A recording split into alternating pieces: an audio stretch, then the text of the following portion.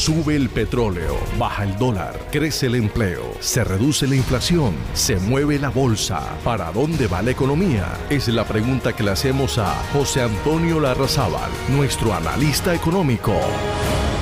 José Antonio Larrazábal es la voz autorizada sobre la economía en Radio Guatapurí. Y después de varios meses de tener datos de inflación a la baja, se ha hecho un frente común entre el gobierno nacional, la ANDI, que es la Asociación Nacional de Industriales, y Asobancaria para bajar las tasas de interés. Pero muchos se preguntan, ¿es oportuno, es conveniente hacerlo? Esa es la pregunta que le trasladamos a nuestro analista económico, José Antonio Larrazábal. José Antonio, muy buenos días, bienvenido a Radio Guatapurí. Hola Andrés, buenos días para ti, buenos días a los oyentes a esta hora del noticiero La Tribuna del Cesar. Andrés, yo diría que primero, casi que en un documento conjunto, por lo menos muy novedoso en este gobierno, porque es primera vez que sucede, el sector empresarial encabezado por la ANDI y Asobancaria, junto con el gobierno encabezado por el ministro de Hacienda, casi que hacen una solicitud al Banco de la República en aras de trazar una especie de senda que trate de disminuir las tasas de interés que hoy se encuentran en 13.25. Digo pues que es primera vez que sucede porque siempre ha habido una serie de desencuentros entre empresarios y gobierno y allí pareciera que se ponen de acuerdo para hacer la solicitud, y si es desde esa perspectiva, digamos que es positivo que ya mínimamente encuentren puntos en común. Sin embargo, la solicitud que plantean de comenzar un proceso de disminución de tasas, dicen tanto empresarios como el ministro de Hacienda, que básicamente lo que se ha generado con tasas tan altas es un menor crecimiento económico, es disminución de la inversión extranjera y sobre todo disminución de la entrada de capitales. Por supuesto, también se ha desacelerado el crédito, asuntos que incluso hemos comentado en este espacio. Lo mismo que se ha deteriorado la cartera y adicionalmente se ha disminuido el consumo de los hogares. En ese sentido, el comunicado señala también que en razón a que los riesgos inflacionarios de los meses atrás están relativamente controlados, resulta que hoy plantean que puede llegar a ser necesario ese recorte de tasas, primero, según ellos, para dinamizar la industria y segundo, para crear empleos. A eso se le han sumado otros gremios como el mismo Fedegan, la SAC, que han estado de acuerdo con el comunicado, pero sin embargo hay otras voces que están diciendo que hay que analizar un poco más el resultado, y en ese sentido va encaminado nuestro análisis. A mí me parece que es cierto que bajar las tasas de interés puede que le favorezca a la ANDI porque le da la posibilidad a los industriales que accedan a un recurso. Por supuesto, a quien más les favorece es a Asobancaria, Andrés, porque casi que hoy el negocio de los bancos no es el mejor o no está pasando por su mejor momento, precisamente porque los créditos no se están colocando en la medida en que están muy altas las tasas. Pero al margen de eso, Andrés, aquí recordemos que el principal objetivo del Banco de la República es el control de la inflación, y si bien es cierto, ha mostrado señas de que está disminuyendo, todavía sigue siendo muy alta. Y cuando digamos sigue siendo muy alta, es que todavía no ha bajado tanto como ha bajado incluso en el vecindario o incluso en países desarrollados. Y aquí hay que tener en cuenta un aspecto muy importante, Andrés. Todavía hay factores que, si bien es cierto, algunos están controlados, otros apuntan a que puede haber volatilidad en la inflación. Y hablamos de incrementos de precios de la gasolina que van a continuar y que incluso se está diciendo que puede llegar el galón a 16,000 pesos, lo cual ya es bastante y nos falta un trecho para llegar allá.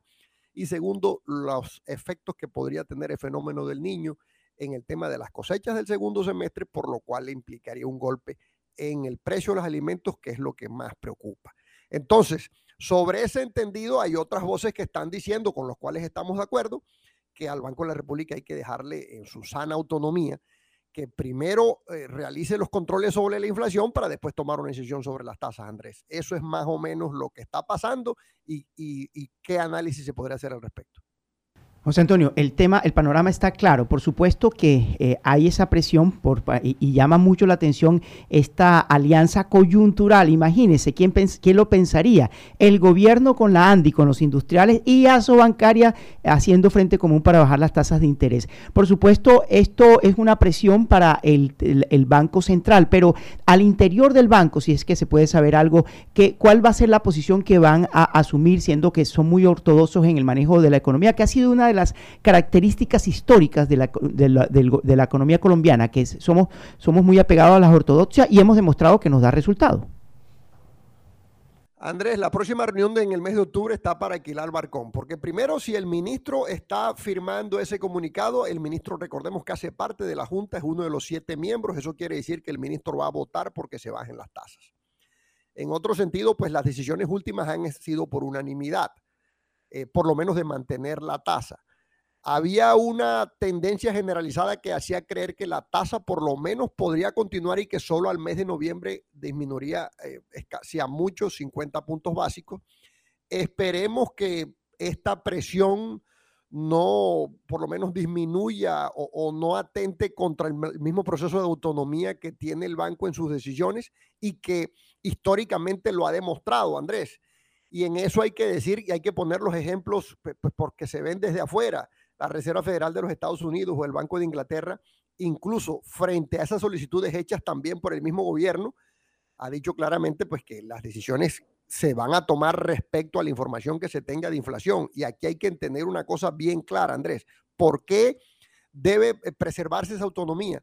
Porque al final de cuentas, Andrés, si una medida de esta no sale bien, el remedio puede resultar peor, porque la inflación a quien realmente afecta es a las clases más vulnerables. Entonces, si no se protege el tema inflacionario, pues vamos a seguir con un problema que quien lo va a pagar es el ciudadano de a pie y el que tiene menos recursos. Y si por el contrario la medida tampoco llega a tener el resultado de mayor crecimiento económico o por lo menos mayor inversión extranjera, creo que quedamos en el peor de los momentos. Entonces, yo sí creo que es algo que se debe analizar con mucha lupa, con mucho detalle. No es un tema tan ligero como que la regla es absolutamente cumplible de que si se bajan las tasas de interés, pues enseguida el menor crecimiento, el crecimiento económico va a aumentar. No, aquí me parece, y ahí sí hay que analizar otras propuestas, que lo que hay que mirar es precisamente es cómo se baja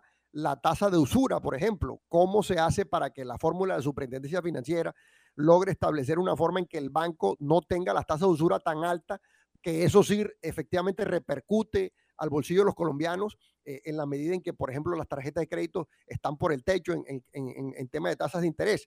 Creo que hay que buscar otras fórmulas, Andrés. Hay que tener otras alternativas antes que tratar de disminuir la tasa, que en últimas es la única fórmula que por lo menos hasta hoy se ha establecido para que el Banco de la República controle la inflación. Se han tenido buenos resultados, pero esa inflación tiene que bajar mucho más. Cuando dijimos bajar mucho más, Andrés, es que hoy la inflación está en el 11,7 y ese 11,7 es casi 4 veces más que el objetivo de política monetaria porque debería estar en 3%.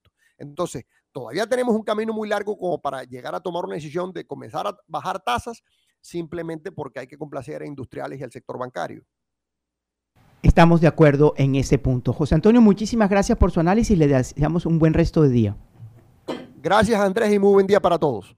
Él es José Antonio Larrazábal Parodi, nuestro analista económico, explicando este tema muy interesante. Primera vez que veo en este gobierno una alianza coyuntural entre los industriales Andy, el sector bancario con Asobancaria a la cabeza. Recordemos que ahí está el cesarense Jonathan Malagón y el gobierno pidiendo que se reduzca la tasa de interés de intermediación que hace el Banco de la República, porque al bajar la tasa del banco, pues a eso hace que tenga un efecto dominó en el resto de la economía. A propósito del tema, es bueno recordarles esto antes de terminar nuestro segmento económico. Los bancos que tienen las tasas más altas para el sector de tarjetas de créditos. En primer lugar, Banco Popular, tasa de 40.13%. Segundo, Banco Falabella, 39.93%. Tercero, los españoles malvados, Banco BBVA, con el 39.13%. Sigue Serfinanza, si mal no estoy, Serfinanza es de los Char con 39.11%, Scotiabank 39.08%, el Banco Unión 38.73%, Banco Comeva 37.76%, Banco Finandina 36.86%, Banco de Bogotá 36.82%. Esos son los bancos con las tasas más altas para tarjeta de crédito. Entonces, ténganlos en cuenta, señores, al momento de solicitar sus consumos a través de las tarjetas de créditos de sus bancos. 7:53 minutos, este es el panorama económico en Radio Guatapurí. Generación tras generación se han levantado escuchando a Radio Guatapurí en el corazón de los colombianos.